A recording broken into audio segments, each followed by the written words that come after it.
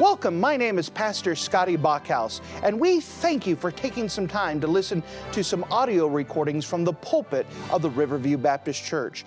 Our desire is to show the Lord high, holy, and lifted up, as well as try to be a blessing to those through the Word of God. Please enjoy this message, and we pray that it will be a blessing to your life. And if you wouldn't mind to take your copy of the Word of God and turn with me to the Old Testament book of Proverbs. The Old Testament book of Proverbs and chapter number 29. Proverbs chapter number 29. We've been walking through this wonderful book throughout this year, hitting some here and some there. And now we hit our very last message we're going to be hitting in this series. As a reminder, the book of Proverbs is full of little sayings, concise sayings with very powerful, profound understandings, messages, things that we can get a hold of, easily memorize, but yet can be a great guidance within our life. We now come to the book of Proverbs, chapter number 29. Proverbs chapter 29, and if you don't mind, notice with me together in verse number 18. The book of Proverbs, chapter 29, and verse number 18, the Bible says, "Where there is no vision, the people perish. But he that keepeth the law, happy is he." And with the Lord's help, notice, if you don't mind, a phrase. If you're in the habit of marking things in your Bible, mark with me Proverbs chapter number 29 and verse 18. "Where there is no vision, the people perish." Where there is no vision, the people perish. If you don't mind, let's go to the Lord together and let's pray. Dear Heavenly Father, thank you again for you being a wonderful God. And I thank you that you're a real God, a God who hears us even when we pray, a God who's concerned with us and wants to use us and wants to be close to us. I'm asking, Lord, that we would have a clear vision of you, that you would show yourself in a mighty way, that we could turn around and respond to you because of our clear vision of you, and that we would also respond to the work that you would have us to do. Lord, again, do something today through your word to let us have this amazing vision, to be able to see you as you really are. Thank you, Lord. Fill me with your precious Spirit for the purpose of you getting your own work accomplished through your word, that I set myself aside just however you want to use me. Thank you, Lord. In your name we pray. Amen. In Proverbs chapter 29 and verse number 18, we have a very important phrase. Where there is no vision, the people perish. Without a doubt, this saying is a true saying, not only because the Bible says it, but we see this, that where there is no vision, people perish. Where there's no plan, where there's no action, the people suffer because of this. That nothing is ever done for the Lord on accident. That it has to be a purposeful decision. And with this, let's cover some things about vision and try to get an understanding. Where do we get it from? How do we get it? How do we maintain it? What is the vision? To be able to have a clear understanding so that way we can be used of God in the way that he sees fit. If you don't mind, the first thing I'd like to bring to your attention here is, where do we get our vision? Where do we get our vision? With that, if you don't mind, let's look and see the answer in the book of Isaiah. So if you're in the book of Proverbs right now, just turn to a couple books over: Proverbs, Ecclesiastes, Song of Solomon, Isaiah. Isaiah and chapter number 6. And let's answer the question, where do we get our vision? Where do we get our vision? Where do we get our vision? Well, our vision is of the Lord. Our vision comes from God. Anything we do in the Christian life, it all begins with God. It all ends with God. God is the goal. And in order for us to have the correct vision, it begins with our vision of God, meaning, how do we see our God? Well, we know that today there's a lot of different ways that people see God. But instead of being concerned with how others see God, let's see how the Bible says that we should see the Lord. Where do we get our vision? Our vision comes from God. Notice with me in Isaiah chapter 6, and notice with me in verse number 1. In the year that King Uzziah died, I, this is Isaiah, saw also the Lord. So we know that Isaiah saw the Lord, but notice the background of this. That in the year that King Uzziah died. King Uzziah just died. He had reigned for 40 years. And for many people, this was the only king that the people knew. During King Uzziah's time, there was peace in the land. During King Uzziah's time, there was financial stability. During Uzziah's time, there was a time of prosperity. But here, the King Uzziah died, and now there's a little bit of anxiety. Now there's a little bit of saying what's going to happen next. They were entering into an unknown, and for the most part, the kingdom itself was entering into this period of unknown. How are we going to do things? How are things going to be done? What's the future going to look like? There was a lot of anxiety, worried, what ifs. They were being careful for a lot of things. What was the answer for all of this unknown? Having a clear vision of who God is. He starts off and saying that in the year that King Uzziah died, I saw the Lord. Notice this vision of God. We start off with seeing the Lord sitting upon a throne, high and lifted up. So here Isaiah gets a clear vision of who God is. If you don't mind, as we see this vision of God, let's walk through here and see what he sees. He sees the Lord sitting inside of the temple. This temple is the same temple that Solomon was used to build. It was the same temple that people had been worshiping that's sitting in Jerusalem. And it's a pretty large structure. And in this vision, he sees God sitting on the throne. And as he's sitting on the throne in this vision, he sees his train, the train of God, filling the temple. The train was something that old kings, monarchs used to wear. It'd be like a cape or a cloak. And it would be something that would flow behind him. And in the ancient world, in the Middle Ages, that the longer a train was, the more honor and prestige and glory the person who wore the cloak deserved. Well, how big is this cloak? Well, the Bible says that this train filled the temple. So if you could just imagine, this is smaller, but if you could just imagine this room here, that we would have a throne sitting here on the platform, and we would have God sitting on the platform. And he was worthy of so much honor and glory and prestige that the train that he wore flowed from him over the throne into the room, folded over, and back and forth, until it filled the temple. This is how much glory and honor and prestige God was worth as he had this clear vision of God. Notice as it goes on, and above it stood the seraphims. And then the word seraphims, they're a special type of angels. The literal idea is that they are the burning ones. They are specially created angels with one job. Their job is to take care of the throne room of God in worship to him. Notice as we see the seraphims, we have a description of what they look like. Now, before you read on, may I tell you that angels don't look like fat little babies in diapers with halos and a harp. That's not what the angels look like at all. How do these angels look like? Notice the description in verse number 2. And above it stood the seraphims. Each one had 6 wings.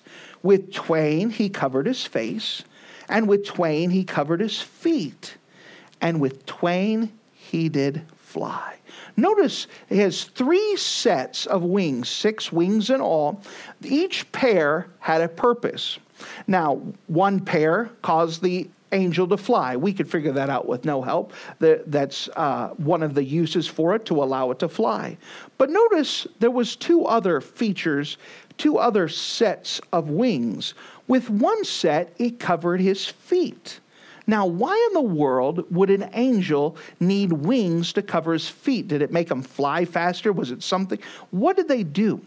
These wings that covered the feet were part of this worship of God, because feet, as ugly and as nasty as they are, what they are is evidence that we are created. Remember that God is not a created being. He's always existed. He is God. He is a spirit. And God has created his creation with feet, and angels are created beings. This is part of the reason why when Moses stood before the burning bush, that God stopped him and said, take off your shoes, for the ground that you're standing on is holy. What was the big deal out of this? Well, it was to be a reminder to Moses that Moses was standing before his creator, having his feet exposed, having his feet there. In this setting here, these angels have their feet covered as a sign of respect and humility, recognizing they were standing before their creator. And it was a sign that they were created beings. Their feet were covered. And with another set, so they had a set that they used to fly. They had a set that covered their feet as a sign of respect, of humbleness, that they were standing before their creator. With another set of wings they had over their eyes. Now, why have their eyes covered? What was the purpose of this?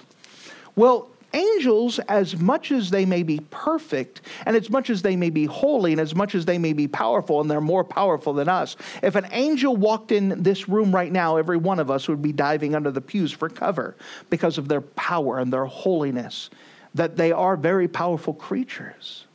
However, as powerful and as holy as they are, they're still nothing in the sight of God. And before their creator God, and because God is so holy and magnificent, they have to have wings to cover their face. Because even as perfect as they are still below God, and they cannot look upon the face of God. Because God is so holy, and he is so great, and he is so wonderful. In fact, there is only one created being in all of the universe that could be able to look upon God with their own eyes. And that is redeemed man, meaning a man who's come to the place where they've accepted Jesus as their Savior.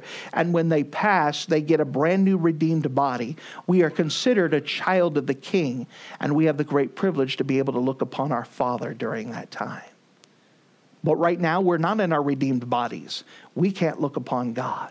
And the angels have to have their face covered. This is how holy and powerful and great God is that these specially created angels who serve God, that they have to have special created parts on them, that they have a set of wings that they could fly. They have a set of wings that cover their feet to have humbleness and a sign of respect before their creator. Then they have a set of wings that cover their eyes. Because as holy and as great and as powerful as they are, they cannot look upon the face of God. Because he is higher than even heaven. He is higher than the glories of these angels. Do you know that the Bible says in the book of Psalm that God has to humble himself to look at heaven? Heaven is a great place. It's where we want to go to. But God has to lower himself just to look at heaven, because he is even higher than heaven. God is a perfected, holy being. As these seraphims are flying in the throne room, what is it that they're doing? Now again, Isaiah is looking at this God who's sitting on the temple. He's sitting on the throne, and his train that shows all the respect and honor that he deserves fills the temple. Isaiah witnesses as these created seraphims, these burning ones, are in the throne room. And he can see that even their body is created to be in the presence of a holy God, that they have wings that cover their feet and wings that cover their face. What else? What are they doing? Notice it with me if you don't mind in verse number 3. And one of these seraphims cried unto another, saying, Holy, holy, holy is the Lord of hosts. The whole earth is full of his glory.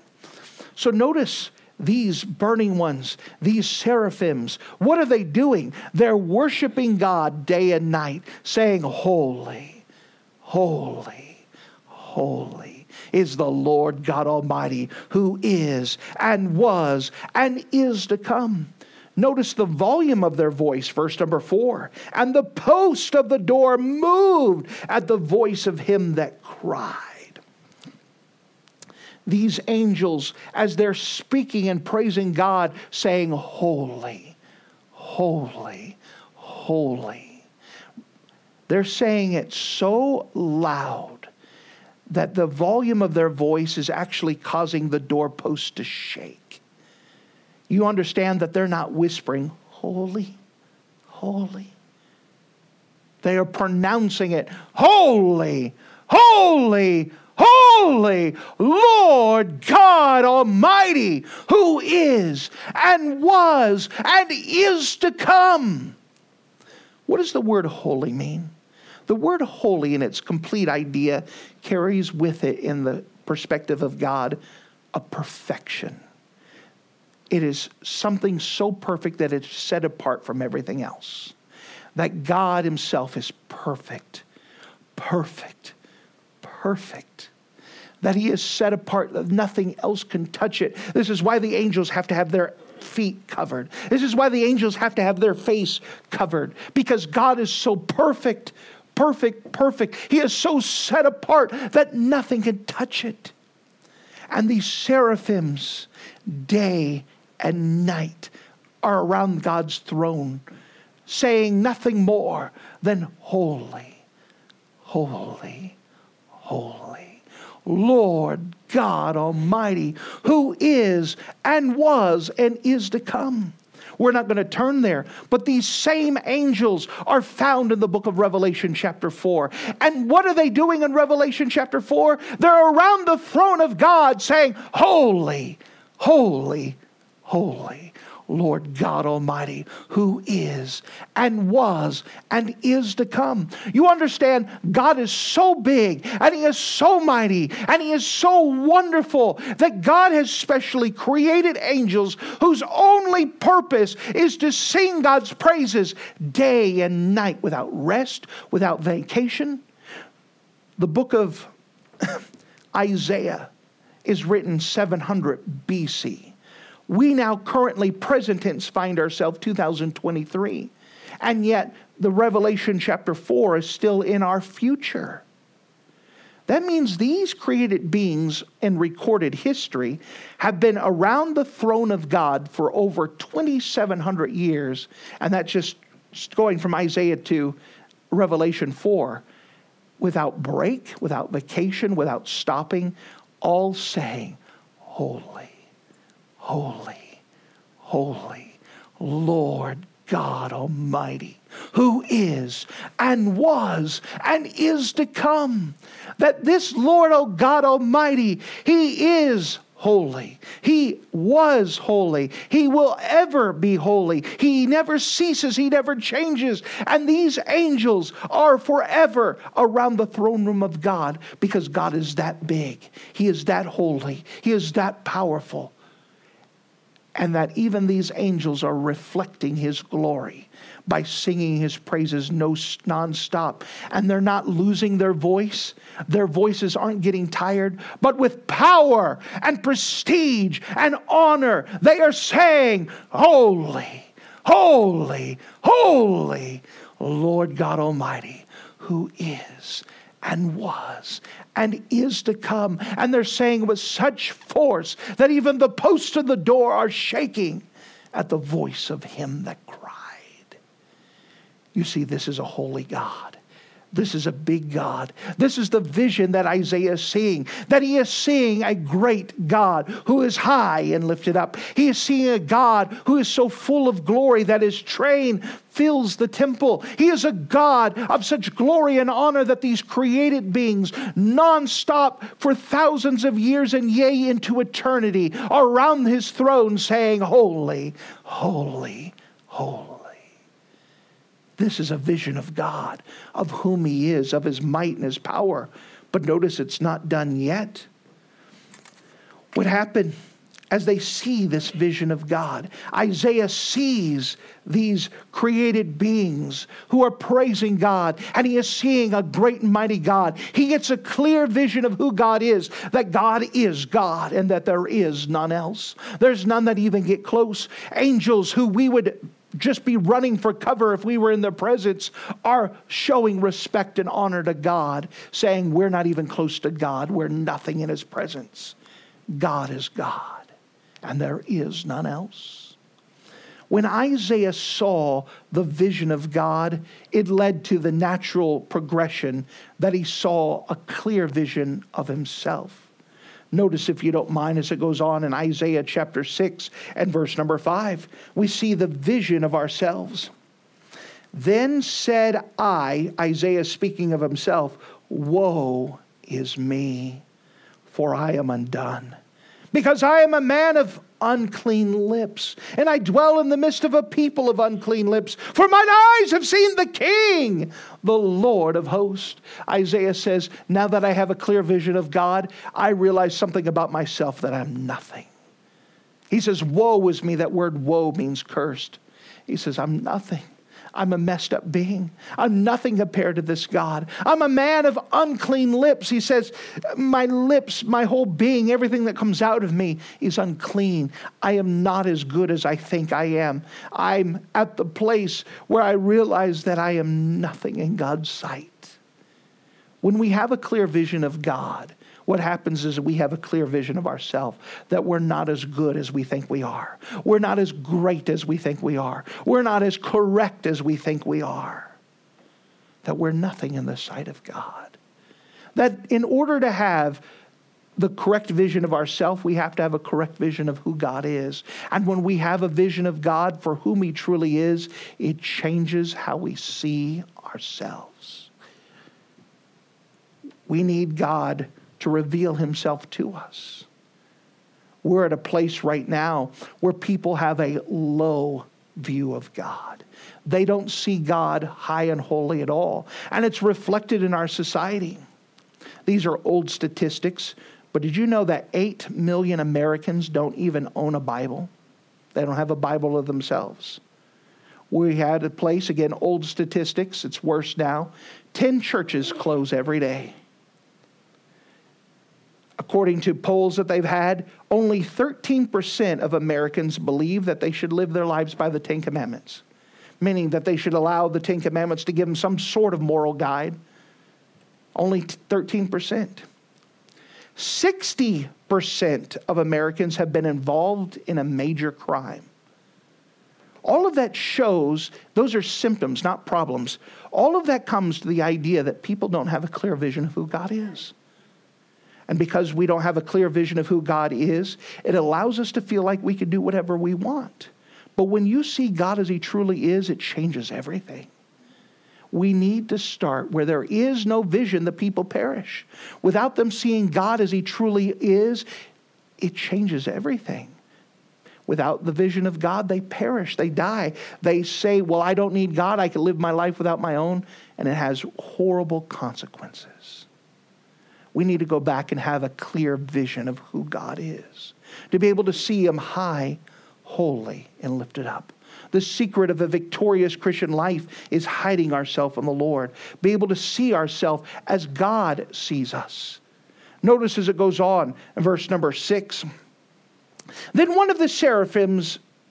flew one of the seraphims unto me, having a live coal in his hand, which he had taken with the tongs off the altar. And he laid it upon my mouth, and said, Lo, this hath touched thy lips, and thine iniquity is taken away, thy sin is purged. Now, again, this is pictorial language, because he is seeing a vision of who God is. And in this, he says, well, I'm a man of unclean lips. He's acknowledging that he's a sinner. And in this vision, he is seeing this idea that his sin, which he's saying is unclean lips, is purged. church, we understand the idea that God is getting across here is that He is able to cleanse us. He is able to cleanse us from all unrighteousness. That we have to admit that we're sinners, admit that we're wrong, confess that we agree with God and how He sees us, and He is able to cleanse us from all unrighteousness. He's able to give us salvation. He's able to give us forgiveness, full, free, and forever if we just come to Him. He has the ability to take care of all of our sins. In Isaiah chapter 6, we start with a vision of God, that he sees God high and lifted up.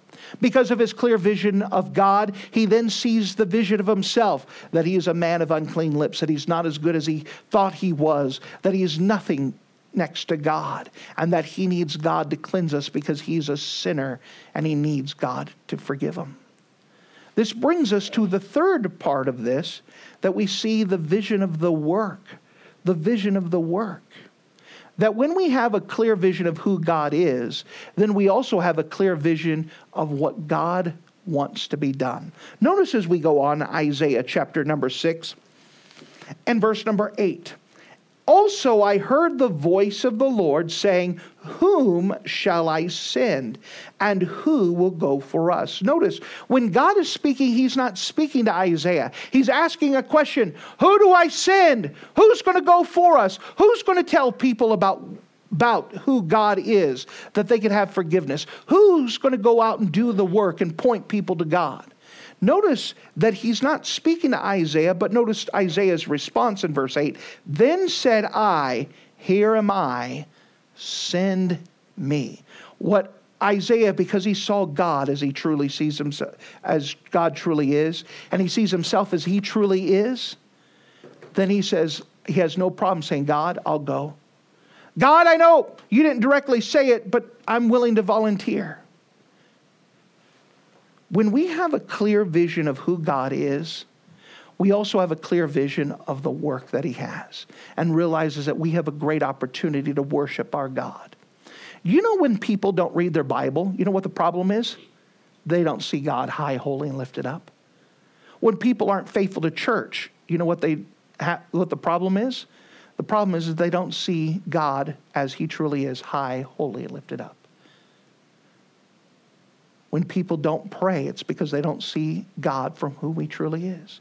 When people think they could sin and get away with it, it's because they don't have a clear vision of who God is. Without vision, the people perish. And it all begins with our vision of God. And when God is in his rightful place, everything else in our life will be in its proper place. It all begins with God. It all ends with God. God is the goal. You know, if people saw God as he truly is, we would have no problems whatsoever to getting people to go pass out tracts and tell people about the Lord. Because people said, I want to tell you about who I met. I want to tell you who I saw. I want you to see him for yourself. When God is in his rightful place, it changes the way we behave. It changes the way that we see ourselves. Without vision, the people perish. The problem in people's lives is not the sin. The problem in people's life is not how they think. The problem in people's life is not their actions. The problem in people's life is not their opinions or how they were raised. The problem is that people don't see God as he truly is. But when anyone sees God as he is, as he truly is, when they meet God face to face, when they have a clear vision of whom he is, it changes everything. How do you fix problems in a church? Well, remember, the problem is not people. The problem is that we're not looking at God. When everyone in the church is looking at God, we move forward together in unity because our goal is God. It all begins with God. It all ends with God. God is the goal. When someone comes up and says, Pastor, I just can't understand. I don't know why I keep doing things wrong. Well, the problem's not your behavior. Your problem is your belief. You need to see God as he truly is. Well, Pastor, I just have a hard time reading my Bible. It's just this and this and this. The problem is not this and this and this. The problem is that they don't see God as they truly is. Everything is fixed when God is in his rightful place. Without vision, the people perish. And when we see God as he truly is, we also see ourselves as we truly are. And when we see ourselves as we truly are and we see God as he truly is, we also see the work. We have a clear vision of the work. The greatest day in your life is the day that you realize your own personal accountability to God. That you're going to stand before this God and give an account one day. You're going to stand before the presence of that God, whether you're saved or not saved. Whether you are right with God or not right with God, you will stand before that God. That great God who is high and holy and lifted up. And you will give an account to him one day. Now, we start off with what? Dealing with the idea of where do we get our vision. Where do we get our vision? Our vision comes from God. We have to see God as he truly is. Which brings us to a second thing. What is our vision? What is our vision? Remember, it starts with our vision of God, and when we see God as he truly is, we see ourselves as we truly are. When we see God as he truly is, then we see the work that he has as it should be. That God has given us, as New Testament believers, one thing to do. One. And that is accomplishing the Great Commission. What is the Great Commission? The Great Commission can be summarized in two words: reaching and teaching, soul winning and discipleship. That we are to reach people with the gospel of Jesus Christ, let them meet God for themselves, then we teach them how to follow after him so they could go tell other people how they can meet God. That's it. That's the one thing that God has given us to do. When we have no vision, the Great Commission is not accomplished. And then people will perish and go to an awful place called hell. Notice again as we are in Proverbs 29, where there is no vision, the people perish. But he that keepeth the law, happy is he. When we have the vision of God, we also have no problems obeying what the Bible says. Happy are we. Why? Because we're being pleasing to what God has given us to do. When we spend our time investing in souls, when we spend our time and our influence in accomplishing the Great Commission, we are also accomplishing what God has given us to do in our life. The one thing that God has given to us. Where there is no vision, the people perish. Maybe as an illustration, may I bring up Mr. William Carey. Mr. William Carey was called the father of modern day missions. In 1772, William Carey, who was just a cobbler, just someone who put together shoes, preached a powerful message in Nottingham, England. His sermon text was Isaiah 45. And Isaiah 45, 2 and 3, it said, "Enlarge the place of thy tent, and let them stretch forth the curtains of thy habitations. Spare not, lengthen thy cords, and strengthen thy stakes. For thou shalt bring forth on the right hand and on the left, and thy seed shall inherit the Gentiles, and make the desolate cities to be inhabited." The revolutionary sermon was to expect great things from God, attempt great things for God. A powerful motto that he carried the rest of his life. Expect great things from God and attempt great things for God. Where does this come from? It comes from our vision of God. That because of a big God, I can expect him to do great and mighty things. And because of the great God that I have, I can attempt great things for God. William Carey at this time, they had an offering, and he was so poor he couldn't even have enough money to give to the offering. But one thing he gave himself to, he instead of giving money, he gave himself. He went ahead and surrendered and became a missionary, became one of the first foreign missionaries, meaning going from one country to another, in the modern day concept that we have today. William Carey set for England and finally landed in Calcutta, England, on November 11th of 1793. He worked there as a supervisor in Calcutta at a factory for 5 years until he was able to purchase the company. Now, remember, he didn't have anything to give, no money to give except for himself. And now he goes and works, and God blesses him. He gets a factory, and he's able to use the proceeds of the factory to help function as he goes into India and begins to open up the interior. He baptized his first converts in 1800. In 1831, he became a professor of Oriental language and began to translate the Bible. And from his efforts and his colleagues, they were able to give parts or the entire Bible to 36 different languages, allowing the Bible to be opened up to more than 300 million people who did not have access to a Bible before. Before William Carey, there was nothing. When William Carey was done, there were churches in India, and the Bible was translated so 300 million people could read it for themselves. Where there is no vision, the people perish. But he said, I can expect great things from God because God's a big God. And because God is more concerned with people getting saved than I am, I'm just saying, here am I, send me. And he followed God and opened up the idea of modern missions, to be able to see millions of people come to know the Lord because of his efforts, people that would have perished, all because he got a clear vision of who God is. When he saw a clear vision of who God is, he saw himself as he truly was. And then when God said, who shall I send? He volunteered, said, here am I, send me. And God used him for amazing things. What a great phrase this was for his title that changed the entire world. Expect great things from God. Attempt great things for God. The only way that will become alive is when you see God as he truly is.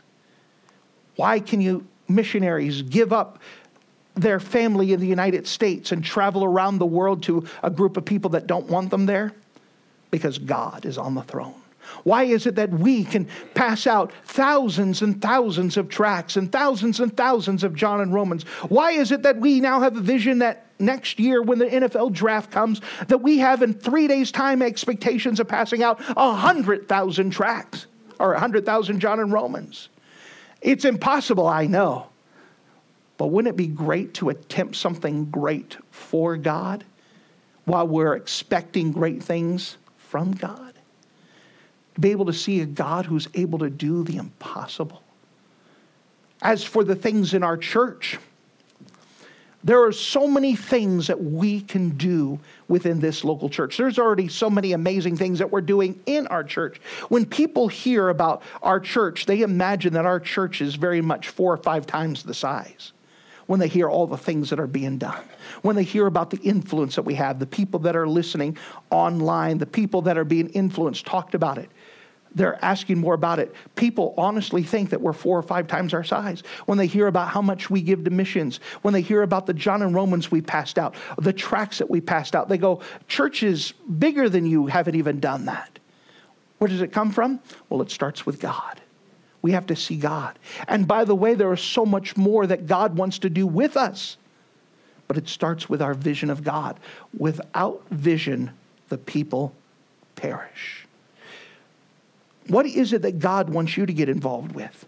This year in our Christian Life Journals, we have a whole article that talks about the ministries of the Riverview Baptist Church.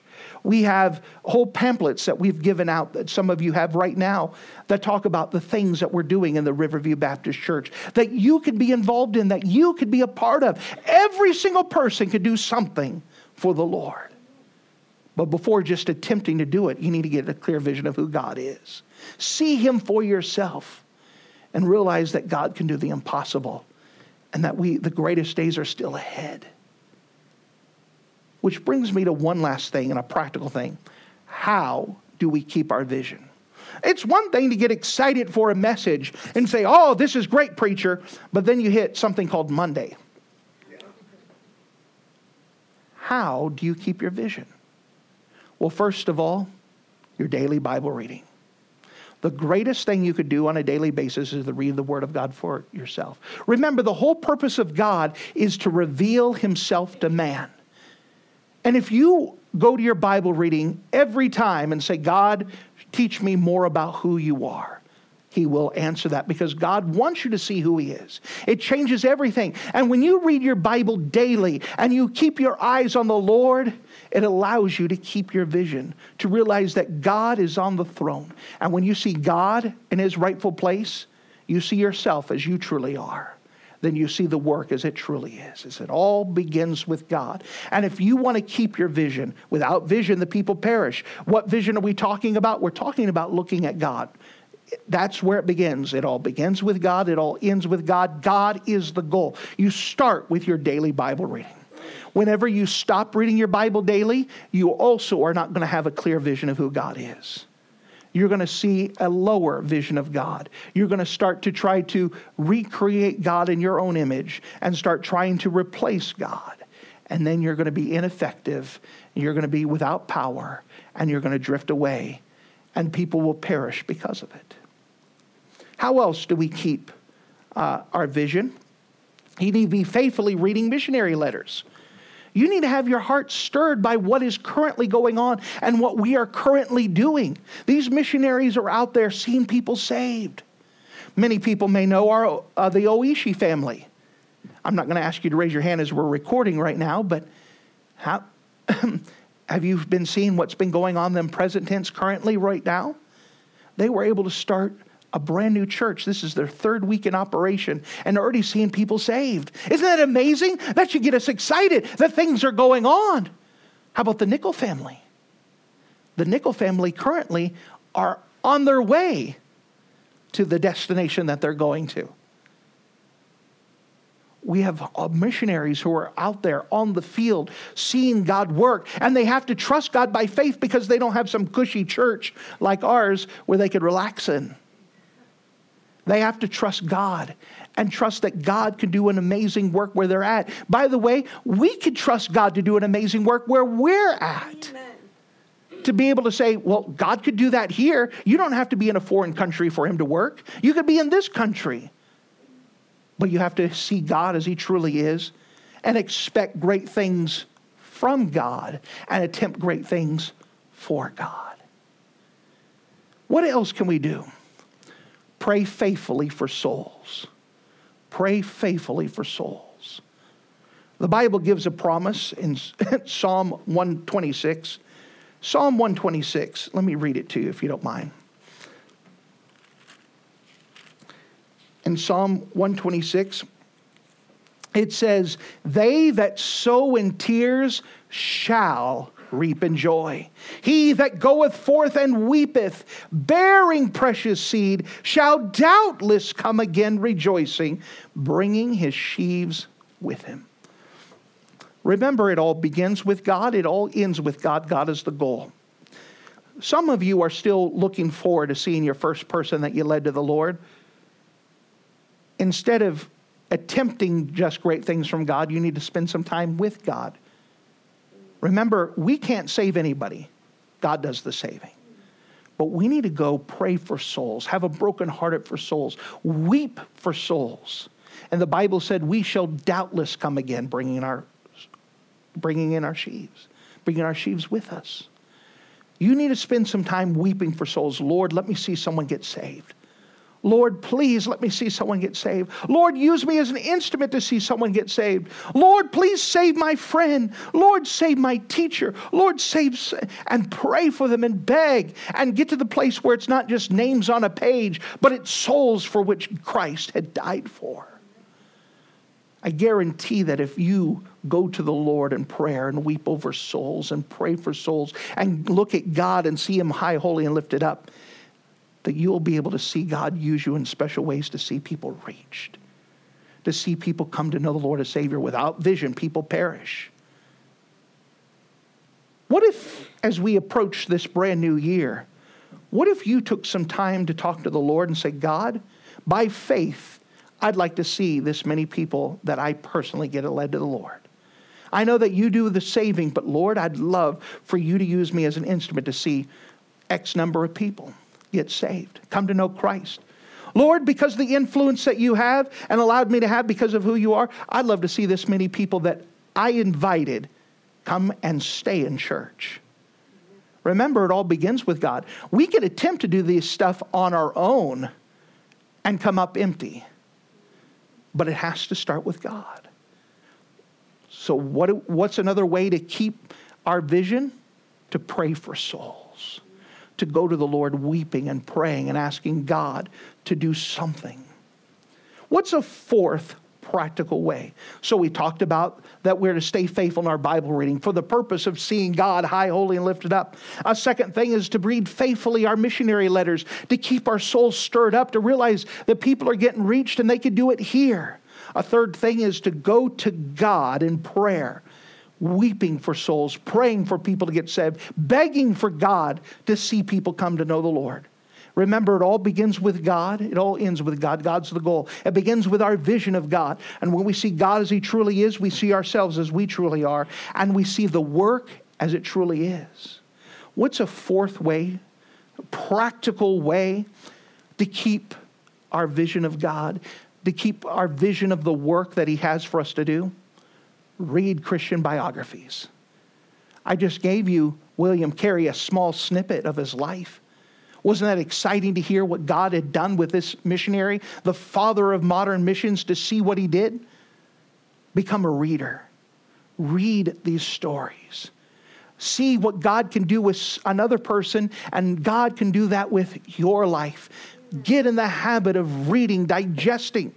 Now, I know that people are at different reading levels, but what if you can set yourself a goal? Lord, I'm going to read 15 minutes every day. I read my Bible already, but maybe I could read a little bit of Christian biography. Maybe it's the thing I do before I go to bed. Maybe it's just I set aside a time that I read this Christian biography. Maybe you want to set a goal that said, Lord, help me to read a biography once a month, or finish an entire book once a month, or maybe once a week, depending on your reading level. To fight for that time and say, this is important. You make yourself time to do other things. To say, this is important. I want God to use me. And in order for God to use me, I really have to keep my eyes on the Lord. One way to do that is to read Christian biographies. I have purposely purchased lots of biographies that's in my office. You could check it out. It's a library. You could check them out. Read them for yourself. Keep your soul stirred. Keep this in mind as we see William Carey and these other people. Expect great things from God. Attempt great things for God. Make that your motto. God, this year I want you to see amazing things happen. Not because of me, but because of whom you are. Where there's no vision, the people perish. What vision are we talking about? The vision that comes from seeing God. That it all begins with God, it all ends with God. God is the goal. And when we see Him as He truly is, we see ourselves as we truly are. And when we see Him as He truly is, we also see the work that He has for us. That He's given us one thing to do as New Testament Christians, and that's accomplishing the Great Commission.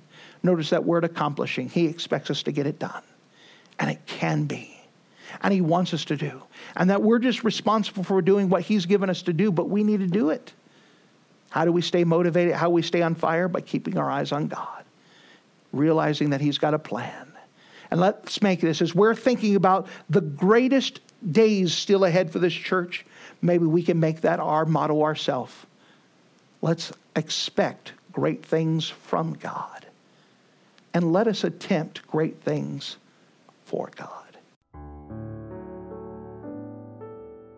Thank you for listening to this audio message. This is Pastor Scotty Bachhaus, and I encourage you to take this information that you just received and make a specific decision to follow after the Lord. If you don't know Jesus Christ as your Savior, let me beg you to take the time to receive Jesus Christ for the forgiveness of your sins. If you are saved, I encourage you to make a decision in your life to help you get closer with the Lord. If there's anything specific we can do to be a blessing or to pray for you, we encourage you. Look us up on the internet at riverviewbc.com. Once again, that's riverviewbc.com. Or if you would prefer to call us, you can give us a call at area code 920-530-6308. Once again, that number is 920 800-530-6308. If there's anything we can do to be a blessing or an encouragement to you, please let us know. We would love to make ourselves available. Thank you.